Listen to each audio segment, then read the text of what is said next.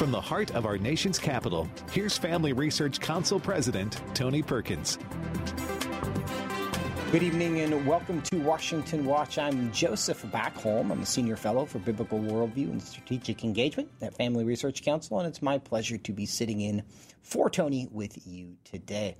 Tony will be back tomorrow on Thanksgiving, and with that we say a early happy Thanksgiving to you and yours, and we pray that you will find and appreciate so much that we have to be grateful for here, despite the challenges in a great, great country that we are all blessed to call home. Today on the program, conservatives were disappointed by the results of the midterm elections, but amidst the disappointment of the issue of school choice may have been a winner. We're going to talk about that today on the program and what it means moving forward. Also, there were 5 abortion-related ballot measures on the ballot in states across the country during the midterm elections.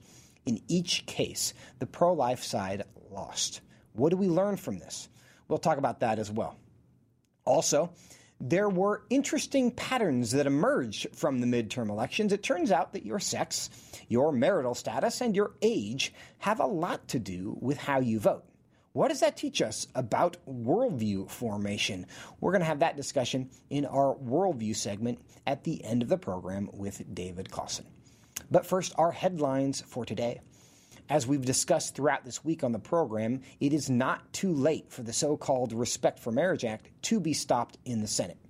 If just 3 Republican senators who voted last week to advance the bill for debate decide that the bill is not a good idea, the Democrats will not have the votes to break the filibuster and have a final vote. Joining me now to discuss this issue, as well as his new report on woke warfighting, is U.S. Representative Chip Roy. He serves on the House Judiciary Committee, the House Committee on Veterans Affairs, and is a member of the House Freedom Caucus. He represents the 21st District of Texas. Congressman Roy, good to have you on the program today. Great to be on, Joseph. Hope you're doing well. Hope Tony's doing well, and hope everybody has a blessed Thanksgiving coming up. Thank you so much. Now, one of the things that we would be very thankful for is if we could see this so-called Respect for Marriage Act bill stopped in the Senate. And this is clearly a priority for the Democrats in the lame duck Senate. Now, you've been outspoken against this bill. What do you find most concerning? Well, first of all, I want to start with the truth, right? The fundamental truth that marriage is between one man and one woman. The fact that you've got a bunch of gutless politicians who run around saying, well, we don't want to talk about that because, there are certain things and things are changing and, the Supreme Court, we move. Hold on. Truth is truth. It doesn't matter what Congress does. It doesn't really matter what the court does. Truth remains truth. And I think it's really critically important for Republicans to understand. We've been battling for truth, just as we did in Roe versus Wade. We're battling for truth now to make sure that we stand up in defense of marriage as an institution. That is the main thing that we should all be remembering, and we should have the courage to say so. The second part, though, of course, is religious liberty and being able to protect religious liberty. That if you believe that truth, if you act on that truth, if you speak out on that truth, that you will not be ostracized, that you will not have litigation or legal punishment, and that you will not be, face negative consequences because you dare speak what you believe is the truth. We had to deal with that, obviously, with the issue in Finland this summer, which I was proud to team up with Tony on to protect free speech about marriage there, where you had a member of their own parliament being prosecuted. And that's what we want to avoid here. And this legislation that is being moved through fails on all counts. It undermines the definition of marriage. It does not protect religious liberty, no matter what some of their sponsors say. And there were 12 Republicans, 12, who voted to advance that to the floor for debate. So for your listeners out there, the cloture vote means now it proceeds to the Senate floor for debate on the bill. That means out of those 12 Republicans, you need 3 of them to find the courage to stand up in defense of marriage and religious liberty. Roy Blunt, Richard Burr, Shelley Moore Capito, Susan Collins, Joni Ernst, Cynthia Lummis, Lisa Murkowski, Rob Portman, Mitt Romney, Dan Sullivan, Tom Tillis, Todd Young. All except for Susan Collins are from bright red states. Notably, Cynthia Lummis from a 70% red state. We need, and by the way, Shelley Moore Capito from basically a 69, 70% red state. They need to be heard from. They need to hear from your listeners and make sure that they know that their constituents don't want them to vote for this bill. And to that point, if you are in one of those states, or even if you're not, you should contact your legislators just in case. Go to frcaction.org to find out how to take action, or you can also text the word marriage to 67742. That's text the word marriage to 67742, and you will get information immediately sent to your phone telling you how you can take action. It is really, really important that people contact their senators, specifically in these 12 states right now, to put the pressure on them to do the right thing. Now, Representative Roy, there's a lot of people who look at this issue and say, well, the Supreme Court has already spoken. They already passed the Obergefell, they made the Obergefell decision. Same-sex marriage is the law of the land. And you also have a Supreme Court that has been quite good on religious freedom. So all this fear-mongering about religious freedom isn't real. People aren't really going to lose their jobs. You don't need to be concerned about that. So let's just live and let live. What's your response to that argument? Well, first of all, we, the people, decide what the law of the land is, and we live under certain truths that are, of course, given to us by our Creator, and that there are rights that are inalienable, right? Our viewpoint here and how we live and structure our society, marriage is truly one man and one woman. It doesn't matter that the court said, under the Equal Protection Clause of the United States Constitution, this means that you can have marriage, or you must allow marriage to look like this, something that is not one man and one woman. And as a result of that federal, Supreme Court decision, then you're unable to create and form a society around the bedrock institution of marriage. That they did that doesn't mean we should sanction it or agree with it. It doesn't mean that you as a representative of the people should go in and vote to codify it, expand it, extend it. And you certainly shouldn't hang your hat on what 5 judges may or may not do to protect your God-given religious liberty. And that is fundamental. And that's what people are saying. And by the way, we say that this court is, quote, decent on religious liberty. They've dropped the ball on a number of cases. We don't have enough time to go through them all right here, but go look, go do a Google search. There are a number of cases where the Supreme Court has not done what they need to do to protect people's ability to make decisions for their life and to express their religious liberty the way they should. You never want to turn over your liberties to be in the hands of 5 out of 9 unelected judges to determine what your fate is on your God-given rights. The people need to speak in defense of them, limit the power and scope of the federal government, and supporting this bill, will force every state in the union to recognize whatever definition of marriage California comes up with, right? It's an extension beyond even what we've already done. This is insane, and we should stop it. If you don't want America to be California, this bill does need to be stopped. And again, to do that, go to frcaction.org or text the word marriage to 67742. Text the word marriage to 67742 to learn how you can take action immediately. Now, Representative Roy, I want to change topics with you if I can in our remaining minutes here. You've joined with Senator Marco Rubio from Florida in a report titled Woke Warfighters, How Political Ideology is Weakening America's Military. Tell us about this new report. So Senator Rubio deserves a great deal of credit. He and his team, his staff, worked with my team to put together this great report. Basically, a lot of things you've heard about out in the news, right? That we wanted to compile into one place so the American people could see the extent to which their military, that we all love and respect, and that stands on that wall in defense of our freedoms and our liberties to protect this country, that military is being driven by a top-down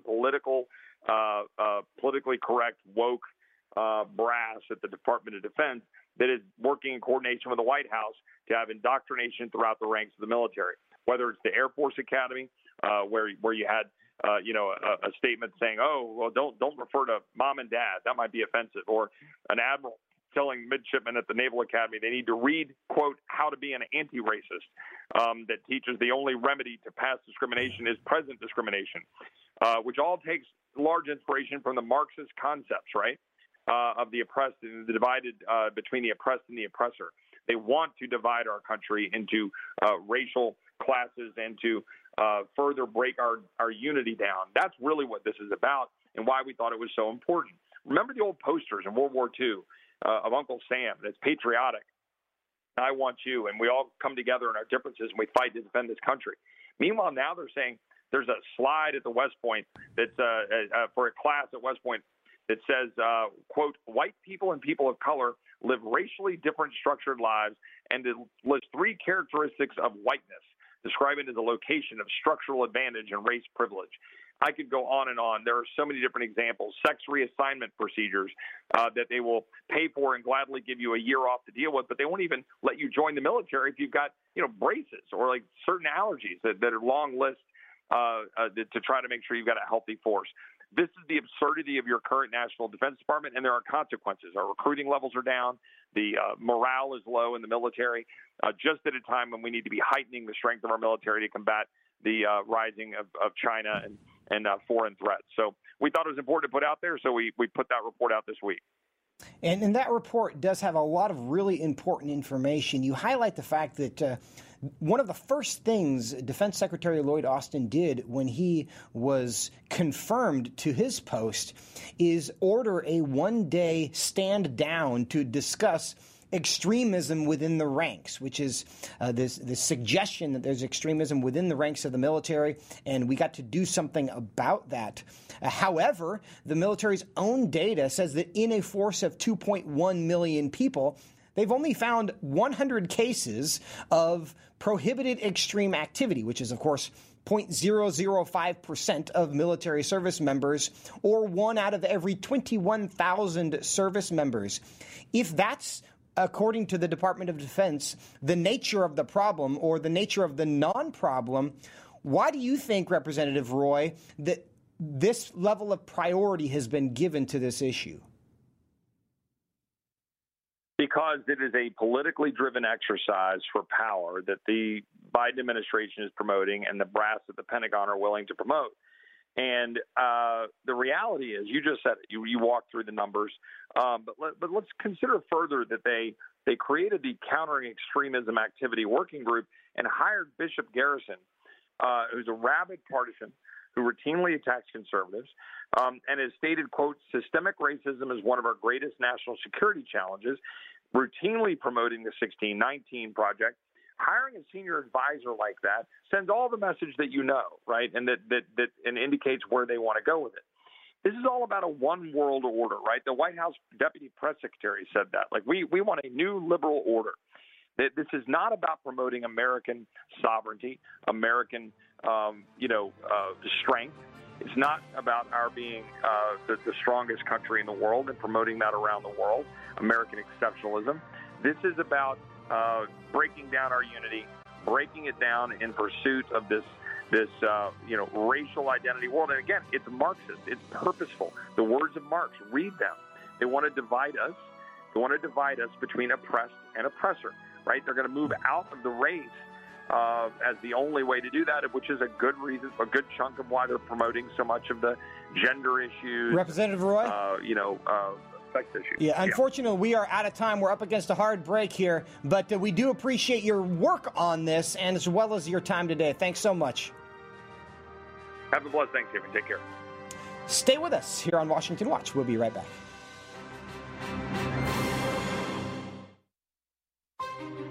How do you take your coffee? I take mine standing with my USA-made Stand mug. Here at FRC, we stand. We stand for faith, family, and freedom. And when we hold our Stand mug, we're reminded of what we stand for. With your very own Stand mug, you can too. The Stand mug holds 15 ounces of your favorite beverage, hot or cold. This sturdy, American-made cobalt blue mug is boldly etched with the word STAND. Sound familiar? You've probably seen it before. It's the very same Stand mug Tony Perkins and other Washington Watch guests use daily on his show. This mug stands for faith, family, and freedom. We stand for faith, family, and freedom. And you should too, with your very own USA-made Stand mug. Join us. Get your Stand mug at TonyPerkins.com. Again, that's TonyPerkins.com. And as always, keep standing.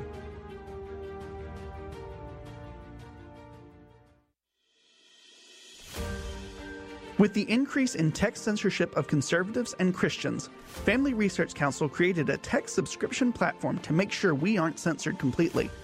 Now, if we get canceled, you can still find updates on faith, family, and freedom by simply texting STAND to 67742. This will sign you up for our text alerts and send FRC's content straight to your phone. Stay connected and stay informed. Text STAND to 67742. Studies show that a majority of Americans believe they hold a biblical worldview, but in reality, most of our friends and neighbors, including those who attend church, don't think about the day's moral and cultural issues through a biblical lens. Christians need to be grounded in the truths of God's Word and be prepared to articulate them in a winsome manner, which is why Family Research Council's Center for Biblical Worldview was created. The center serves to help Christians understand the importance of Scripture in every aspect of life, why it must be authoritative, and how it can prepare believers to advance and defend faith in the workplace, in schools, in their communities, and in the public square. FRC's Center for Biblical Worldview has experts that provide research and resources to help believers address our culture's most pressing questions. Access these free resources at frc.org/worldview. See the Worldview Fellow's most recent work by signing up for the newsletter at frc.org/worldview email. Today, finding a trustworthy news source is harder than ever. That is why Family Research Council created the Washington Stand, an online daily news outlet that provides news and commentary on the most crucial issues of the day, all written from a biblical worldview. Find reliable reporting at WashingtonStand.com so that you know how to stand firm in the midst of the challenges of our day. Again, stay informed by visiting WashingtonStand.com.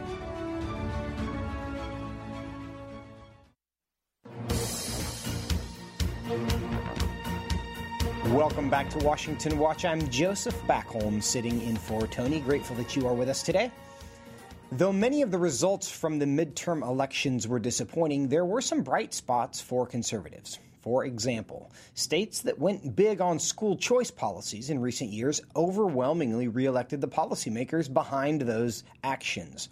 Governors such as Kevin Stitt of Oklahoma, Kim Reynolds of Iowa, easily won re-election with school choice among their top issues.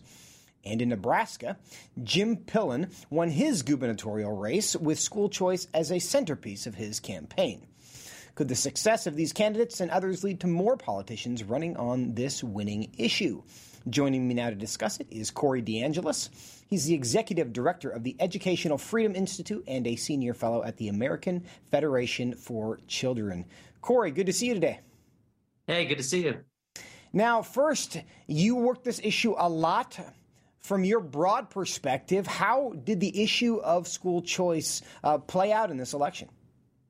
Yeah, there wasn't a red wave, there wasn't a blue wave, but there was a school choice wave. The teachers' unions have finally overplayed their hand and awakened a sleeping giant, parents who just want more of a say in their kids' education. For far too long in K-12 education, the only special interest essentially represented the employees in the system.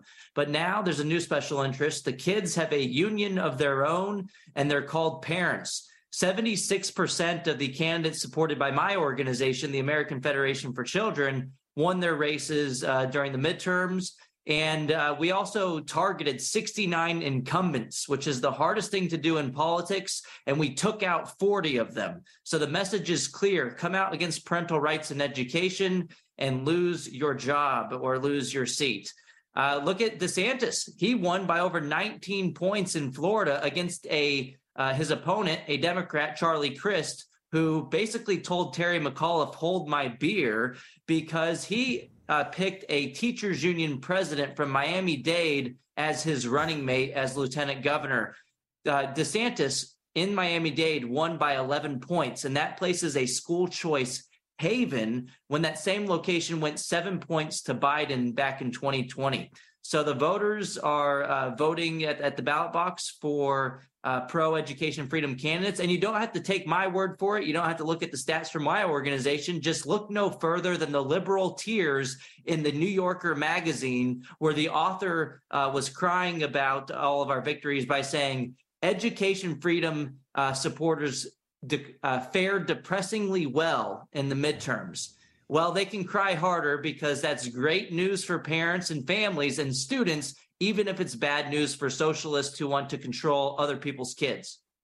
Now, Corey, I want to underscore there the numbers that I'm hearing for the first time from you, this idea that 40, you challenged 69 incumbents. Am I getting that number right?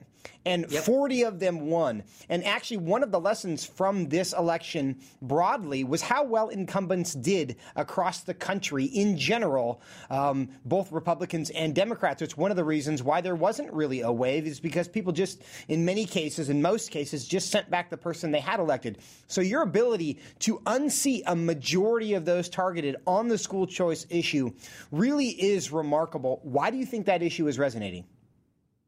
It's because parents have woken up and they're never going back to sleep. They saw what was happening in the classroom, and parents who thought that their kids were in great schools, maybe they were A-rated by the state, maybe the kid came home with good standardized test scores or they were on the honor roll or what have you. Those same parents got to see that something else is going on. There's another dimension of school quality that's arguably more important, which is whether that school's curriculum aligns with their values. And Vodi Bakum said it best, that we got to stop sending our kids to Caesar and then act surprised when they come home as Romans. Well, the parents are no longer surprised. The jig is up. They figured it out. They've woken up. They're never going back to sleep. And parents are the new special interest group in town. And that's going to be good news in the future, especially because politicians don't listen to logic. And that's unfortunate. They listen to power dynamics. And these parents have sparked a parent revolution that we've all been waiting for. And it's absolutely glorious to see how this is going to unfold for years to come. And let's talk about how this is going to unfold. A couple years ago, West Virginia had what was then the most sweeping school choice program that was passed in that state. Last year, Arizona bested that one with an education savings account that gives $7,500 for every child to the parents to decide how that's going to be used. Where do you see this issue moving in 2023?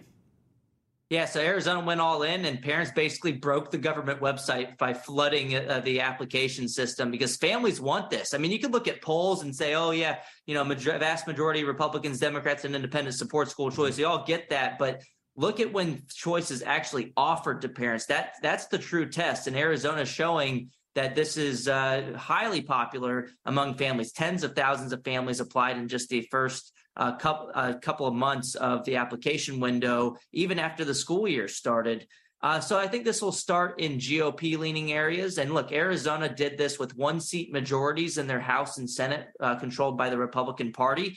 Well, what about Texas? Texas has much stronger majorities. They should have no problem getting it done this session. This is a top 8 Texas GOP legislative priority coming up, and an 88% of Texas Republican primary voters support school choice, according to the Republican primary ballot in March of 2022. Abbott has come out forcefully on the issue to support the funding following the child, saying that this will be the biggest push in Texas history for school choice that we've ever seen. So I think the red states will follow first, but then the blue states are going to have to come along at some point. I mean, look at Governor Pritzker in Illinois and Attorney General Josh Shapiro in Pennsylvania, who both won their elections earlier this month. They both changed their education platform, or at least changed their stance on school choice less than 2 months before the election. And you might wonder, well, why did they do that? Was it really a true change of heart, or was it because they were reading the tea leaves? My response to that is, well, it doesn't really matter too much about what actually happened as to why they changed their stance. Both, whatever the reason, it's good news for parents going forward that there could be more bipartisan support on this in the future, but only if the GOP leads on the issue. They have to make it politically disastrous for Democrats to oppose it, like with what happened with Terry McAuliffe in Virginia, who lost to Glenn Youngkin on the issue of education. So this could lead to more widespread bipartisan support. And look, Milton Friedman, Nobel laureate economist, said it best. He said a lot of things in great ways, but he notably said that it's not about getting the right people into office. It's about creating a political climate of public opinion that makes it politically profitable for the wrong people to do the right things. Corey DeAngelis, I think that's what's happening. Thanks for being with us. We're out of time. We'll talk to you again soon. Thank you. Coming up on the other side, another issue that didn't fare quite as well, life. We'll talk about that when we come back.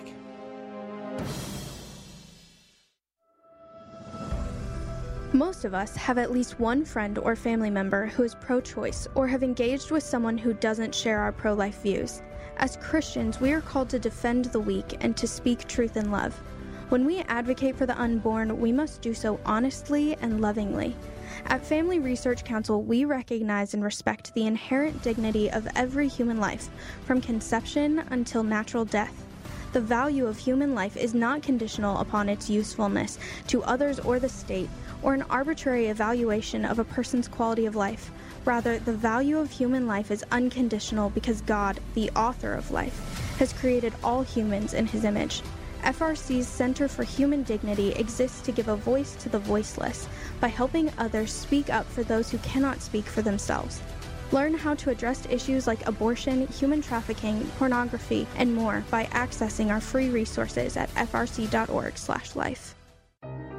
Today we find that global persecution of Christians is growing and becoming more menacing every year. Family Research Council's Leila Gilbert, Ariel Del Turco, and Lieutenant General Jerry Boykin's new book, Heroic Faith, highlights personal stories from those who endure religious persecution and takes a close look at the tragic circumstances Christians often face due to dangerous and sometimes deadly opposition to their faith. The book's true stories of persistence and faithfulness offer inspiration and hope. Heroic Faith also provides insights into the ideologies driving the hostility and persecution, what steps the U.S. government might take to help, and how readers can best respond to the struggles of the faithful. It is important for us to learn from our brothers and sisters who suffer deeply and dangerously and do what we can to help. You can get your copy of Heroic Faith wherever books are sold or by going to frc.org/heroic faith. Again, that's frc.org/heroic faith.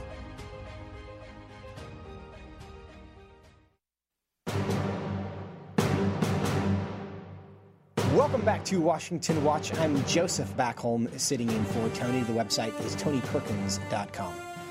Earlier this month, abortion referenda were on the ballot in 5 states: California, Kentucky, Michigan, Montana, and Vermont. In each of those states, voters rejected the pro-life case. These results serve as a reminder that the Supreme Court's decision overturning Roe v. Wade was not the end of an almost 50-year battle, but merely the beginning of the next chapter. What did we learn from the results of the 5 referenda earlier this month, and what does it mean for the cause of life moving forward? Joining me now to discuss this is Joy Stockbauer, policy analyst for the Center for Human Dignity at Family Research Council, and she joins me in studio. Joy, good to see you today. Good to be with you. Now, as you watch these election results come in, 5 states, we really went 0 for 5 on what is a critical issue. What was your reaction to that? Well, of course, it's disappointing to see that the pro-life cause didn't exactly win on the ballot this year, but I also don't think that this should come as a surprise to the pro-life movement. The overturn of Roe v. Wade was a massive shakeup. It questioned the status quo, and of course, it makes sense that voters don't know how to react to that questioning of the status quo, and it makes sense that when it came to abortion on the ballot this year, pro-life voters didn't always know how to vote their values, and sometimes the popular narratives pushed by the very wealthy abortion industry in some cases won out. Well, and there's so many factors when it comes to a ballot measure, and people always talk about language, and sometimes that's confusing. And sometimes people talk about money, and certainly the pro-life position was wildly outspent by the abortion lobby because, of course, the abortion lobby stands to profit when abortion is legal and accessible all the way up to birth. But then there's also this issue that the culture has been affected by 50 years of Roe versus Wade. People have been told for generations, my body, my choice, right? Which factor do you think explains what we saw on Election Day? Well, I think it's a little bit of everything. On one hand, you're completely right that Democrats outspent the GOP 35-1 when it came to these abortion measures. So it makes sense that their messages were the ones that voters were hearing most frequently. They were the ones that became ingrained in the mentality and the mindset of voters in a post-Roe America. So, of course, there was a loss on the financial front. But then you're also right that when it comes to the culture of death that has been built in the United States since 1973, that's 50 years of lies being fed to women, 50 years of women being told that their dreams can't be accomplished if they can't have abortion. 50 years of society accepting that abortion is a solution to some of the most pressing issues that the working class and lower class Americans face. And so, there's a culture of life that still stands to be built moving forward that we just didn't see this year. Because in addition to these 5 ballot measures earlier this summer in Kansas, there was a life measure that was voted on that, again, the abortion industry won that one. So essentially, the abortion industry is 6-0 this year. When it comes to ballot measures, how should the pro-life movement be thinking about these things? Is this something where we have to really give a hard second thought to whether these things should be placed on the ballot? Because even in places like Kansas and Kentucky that we would think of as like red states where the life issue should win, it hasn't happened. What's the right reaction just politically? Well, I think we need to take a hard and honest look at the state of the United States right now when it comes to the life issue. I think we need to be honest about the fact that many Americans still don't fully understand what an abortion is. Many Americans still don't understand what Roe v. Wade did. And so when they hear that a ballot measure in their state might bring Roe v. Wade back to their state, they feel comfortable with that. And so we need to get to a point where we can appropriately message and reach American voters and help them be persuaded that Roe v. Wade was not a good thing for the United States and that its passing and its overturning is in fact a good thing. And so to that point, there's a lot of people who like abortion in America, and we might have actually understated that. Now, of course, it's not true. There's a spectrum here, right? Because most Americans do not believe abortion should be legal up to the 9th month of pregnancy, and that is, of course, the position that the abortion lobby and virtually every elected Democrat in America has been forced to take. Americans don't like that, but public opinion also says they don't want it to be illegal. So somewhere in the middle of this is where the public consciousness is. And, of course, we're not just trying to play to public opinion. We're trying to do the right thing. And we know what Scripture says and what God says about life and when that deserves to be protected. So the political realities and public opinion doesn't affect our position. It's just something that we have to navigate.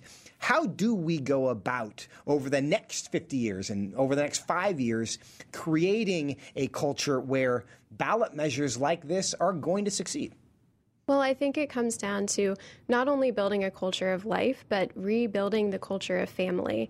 It matters that the policies that our pro-life legislators are pushing are policies that really benefit women, not just policies that say you have to carry this unexpected pregnancy to term and that you're going to be left alone, but policies that say we're going to come alongside you, we're going to hold your hand, we're going to make sure that you and your child are living in an America where both of you can flourish, where both of you can prosper. I think that's the key. Joy, in about 30 seconds, who do you see that's doing that well? Well, I think Marco Rubio down in Florida is doing a great job of promoting policies that will benefit families, but will also benefit unborn children. I think it's so important to look to and value these legislators who are doing a great job of celebrating unborn life and celebrating their mothers. And there are many others, and we will continue to support them. Joy, thanks for being with us today. Thank you for having me. Coming up next, we're going to continue talking about kind of the culture of family, because another thing we learned from these elections is that people change. There are big differences in worldview and consequently in the way people vote based on their sex, based on their marital status, and also based on their age. To no one's surprise, we get more conservative as we get older. What does this tell us about worldview and how that forms in each one of us? We'll talk about it when we come back. Stay with us. Given the all-out assault on the American male, it isn't surprising that the family structure is faltering. As a result, many men are frustrated and confused about what a real man is supposed to be. In response, Family Research Council's Lieutenant General Jerry Boykin and Dr. Keenan Curitan's new book, Strong and Courageous, a sequel to Man, offers a battle plan for men on how to take on their God-given responsibility in a culture swiftly turning away from God's design. The authors present the Old Testament book of Joshua and his leadership as the focus of their study, asking readers to consider the 5 principles of biblical manhood: man as provider, instructor, battle buddy, defender, and chaplain. It is time for men to step into their role in the family and society and truly live out their God-given purpose. To purchase your copy of Strong and Courageous, A Call to Biblical Manhood, Go to frc.org/strong and courageous.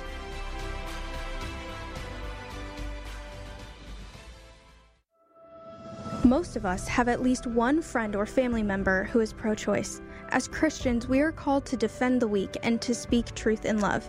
When we advocate for the unborn, we must do so in a way that is both truthful and loving. For this purpose, FRC's Center for Human Dignity exists, to give a voice to the voiceless by helping others speak up for those who cannot speak for themselves. Access our free resources at frc.org/life and learn how you can speak truth both boldly and lovingly. Throughout Scripture, there is a warning to all believers that they will be persecuted. It isn't a question of if, but when. Scripture even notes that those who are persecuted are blessed because they will be rewarded in heaven. So persecution isn't something Christians should fear, but it is something they should be prepared for. So many Christians in the U.S. are far removed from the threat of persecution, but Pastor Andrew Brunson knows persecution well. In October 2016, Brunson was falsely accused of terrorism and held for 2 years in Turkish prisons. Following a worldwide prayer movement and significant political pressure from the U.S. government, he was released in October 2018. Since then, Andrew has devoted himself to helping equip Christians in the West to prepare for hostility. Brunson led an 8-part video series titled Prepare to Stand. In it, he shares some of the lessons he learned on staying faithful during his imprisonment. Watch this important series by going to frc.org/prepare to stand. Again, that's frc.org/prepare to stand. Although most Americans believe they have a biblical worldview, studies show that most of our friends and neighbors, including those who attend church, don't think about the day's moral and cultural issues through a biblical lens. That is why Family Research Council launched the Center for Biblical Worldview. The experts at the center have provided free resources to help Christians live by a biblical worldview. Access these resources by going to frc.org/worldview.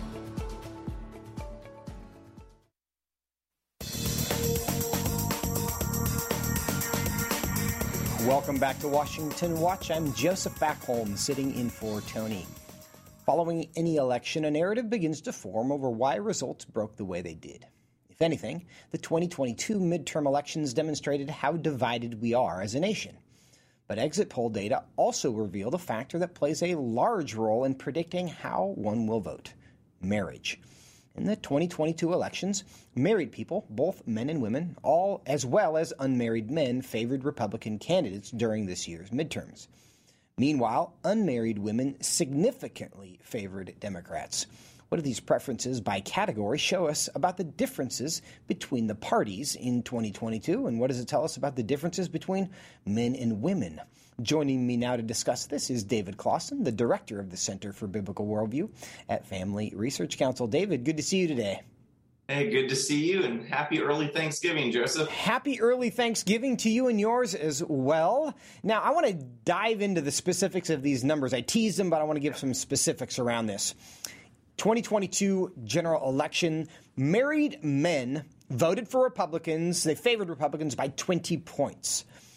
Single men favored the GOP by 7 points. So married men are much more likely to vote for Republicans. Well, turns out that married women voted for the GOP by 14 points, but unmarried women voted for Democrats by 37 points. So you have married men, single men, and married women all voted who favored the Democrats, but unmarried women, as a demographic, favored Democrats by 37 points. David, what's going on here?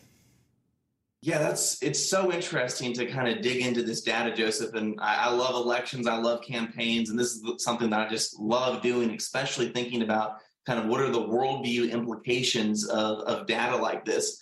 And, you know, we're painting with a broad brush right here, but the data shows that the older one gets, if you are married, you are more likely to vote Republican. You are more likely to identify as conservative. And so to me, that's really, really interesting. I think there's probably a couple of reasons for that. Some of this, Joseph, also tracks with some of the information we've looked at when we measure worldview. The older someone is, the more likely they think they'll have a biblical worldview. And the data shows the older one is in America, the more likely you will have a biblical worldview. So I think there's probably a couple of reasons for this, Joseph. The fact that you're married and you're looking out for a family and you're looking out for children. Probably has a lot to do with the issues you care about rather than if you're just autonomous and single. So a lot going on with this data that's really interesting. So for both men and women, marriage makes you more likely to prefer Republican candidates. Now, does that mean that marriage forms your worldview so that those are the candidates you prefer? Or does your worldview determine whether or not you're going to get married?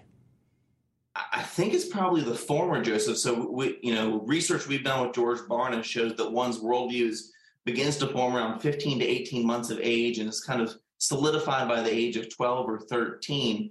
And then that's confirmed as one gets older and it's more solidified. It is really, really interesting to see, though, Joseph. Another correlation here is the more religious one is, the more likely you are to get married.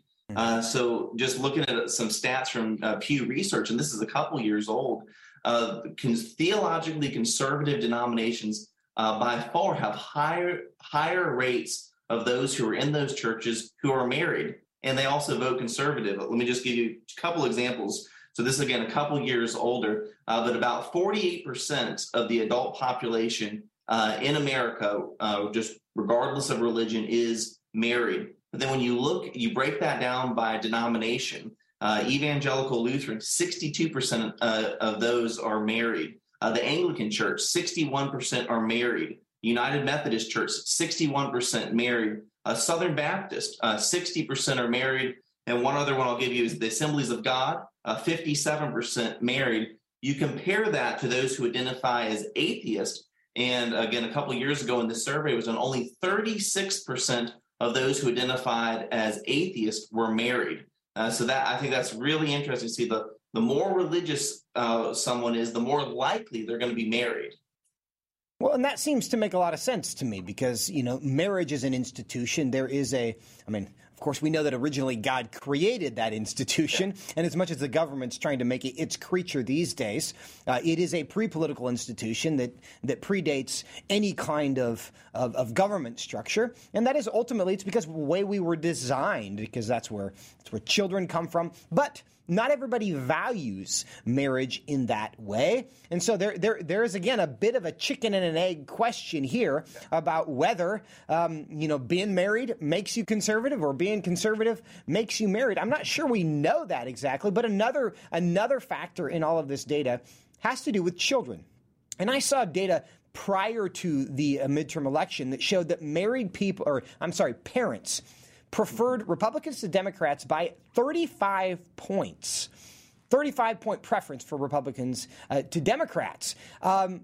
So this fertility problem that we are having in the West, and it is not primarily a political problem, but we also see is the result of our infertility and our low birth rate is that is having an effect likely on how people are voting as well. And in some senses for the Republican Party, they need people to have children just because they need voters, not just from the next generation, from the current generation. No, I agree with you, Joseph. And I think that's another one of the things about this data to me that is so interesting. And it's true that when you look at the data, especially when you look at unmarried women, trended Democrat plus 30%. And I think, the previous segment you just had, you focused a lot on the abortion issue. And I think part of, when we reflect on the midterms and we reflect on the messaging, where was a lot of the messaging from the Democrat Party, the DNC, from the different candidates? They really went after the abortion issue, and they really targeted unmarried women. And they told, I would argue, they told lies that, if you, depending on how this election goes, you'll be forced to do things you don't want. You're going to lose control over your body. And so I think one part of this, this is so multifaceted, but part of this, Joseph, is the messaging. And I think the DNC in one sense was effective in really knowing who their audience was, which was, again, a lot of single women, messaging to them that a vote for a Republican was dangerous for their economy, for their well-being, for their future. And I think even, again, there's worldview implications here, but moving forward into the 2024 election, I think that's something that social conservatives, Republicans are going to have to think about, how we message to unmarried women, and how even as my colleague Joy Stockbauer said, we need to make sure that these messages on abortion, the lies that the industry tells, we counter those with compelling stories of our own. There's no doubt that abortion was made an issue, first by the Supreme Court in overturning Roe v. Wade, and then by the Democratic Party that tried to campaign largely on that issue throughout the summer and into the fall. And that could be part of the reason why you see 37% of unmarried women who prefer Democrats and may have this a sympathy for the issue of abortion. And I would say one of the reasons that matters is because not just because people like abortion, and I don't think most people do like abortion. There are some extremists that try to shout your abortion and celebrate it, but I think most people see it as, at best, a necessary evil. But the abortion issue is relevant here because these unmarried women and unmarried men have been told that sex makes you happy, and pregnancy is a result of sex, and they aren't prepared in many cases to give up sex because they think that means giving up happiness, but they don't want to have children, and therefore abortion is kind of the remedy and the solution to the risk of happiness, which comes through sex. And for my money, we're not going to solve the demand side of the abortion problem until we have an effective response culturally to the lie that happiness comes from sex. And so many people believe that these days. But David, I want to dig into one other part of this gap between men and women and married men and women and try to explore this a bit, because we noted that unmarried women preferred Democrats by 37 points, but married women preferred Republican candidates by 14 points. Does this mean that women are allowing their husbands to influence how they vote? And if so, is that just more evidence that the patriarchy is winning? That's such a good question. And on this point, Joseph, Allie Beth Stecky, one of the friends of FRC, she spoke at our Pray Vote Stand Summit. She did a little reel where she was, looking at the same data we're looking at. And one of the reasons she suggested, and she admitted it might be a little bit controversial, is that married women, when it comes to politics and when it comes to who they're going to vote for, have conversations with their husband. And they have conversations on politics and who to vote for, how that's going to affect their family, how that's going to affect their children. And because men generally tend a little bit conservative, she offered the suggestion that perhaps one of the reasons that married women vote a little bit more Republican than their unmarried peers is the result and influence of their husbands. And I think there might be something to that. I would also add to that, Joseph, some of the issues, especially in the last year or so, I'm thinking of the Virginia gubernatorial race, that education has increasingly been on the ballot, and married women who are having children, they're really worried about what's being taught in the schools and all of the things that FRC has been covering. And so I think, yes, I do think married women, when they go into the voting booth, they're thinking about their families, they're thinking about their children, they're thinking about more than just how this candidate might affect themselves. Now, and we had that discussion with Corey DeAngelis earlier in the program today about how the issue of school choice and parents' rights is playing itself out in the political landscape. But David, we've talked about marriage, we've talked about gender, and we're going to layer one more demographic point across this and deal with age. And there's another interesting trend, and we've seen how it appears that marriage kind of pushes you to the right, politically speaking. But it also appears that aging does that as well. And of course, it's also true that as young people get older, they get married, right? So it'll be interesting to see which of these factors explain this move right most thoroughly. But in 2008, voters who were under 30 years old voted for Obama by 34 points.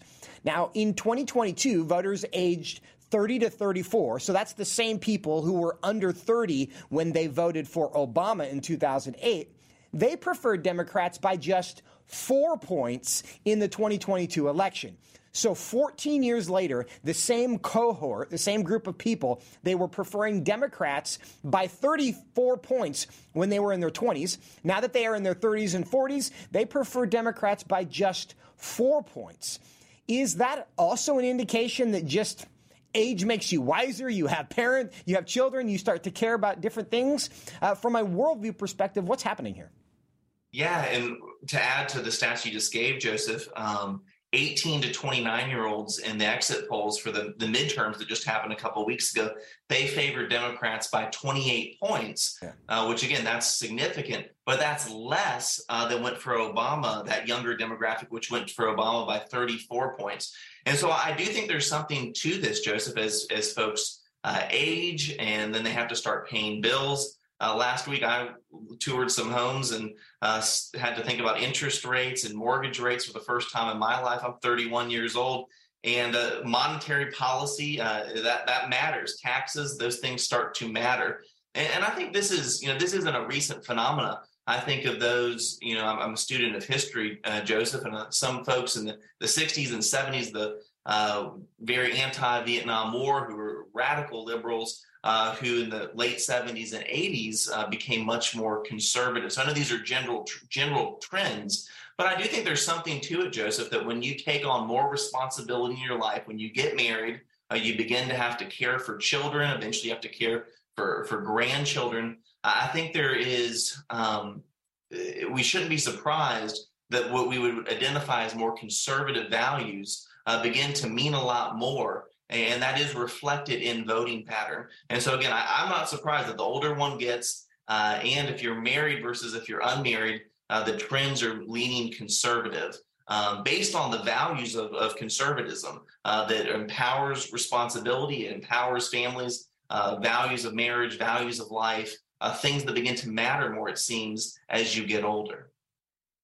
I also think it's notable that the school system has become increasingly radicalized in that same period of time. And I don't know to what extent that is affecting the way young people are feeling about these issues as they come out of school. Because, again, 18 to 28-year-olds are by far on the left compared to on the right. But by a shrinking percentage. And to underscore that point, Morning Consult, a polling company, they said that since 2017, the percentage of the electorate identifying as very liberal, or somewhat liberal, so self-identification on the left, has dropped by 7 points in the last 5 years. Surely these things probably are connected. David, does this give you hope that even though we're becoming secular, we're coming to our senses in about 30 seconds? It gives me some hope. But again, at the end of the day, Joseph, my hope's not going to be in America. It's going to be in the church. It's going to be in the gospel of the Lord Jesus Christ. And I think that even some of the trends we've seen in politics, those the life ballot issues getting voted down, that's problematic. So I think there's still a lot of work we need to do in the church to cultivate a biblical worldview, to think biblically about all things. But yes, there are some promising things in this polling, and we just need to keep praying for the country and working to instill good values to all people. That's exactly right. It seems that our school system is doing what the left designed it to do, but as people live longer, they start to recover from that. But we'll continue to cover this. David, thanks for your time today. Thank you, Joseph. And thank you, friends, for being with us. We will see you next time here on Washington Watch. Until then, fear God and nothing else.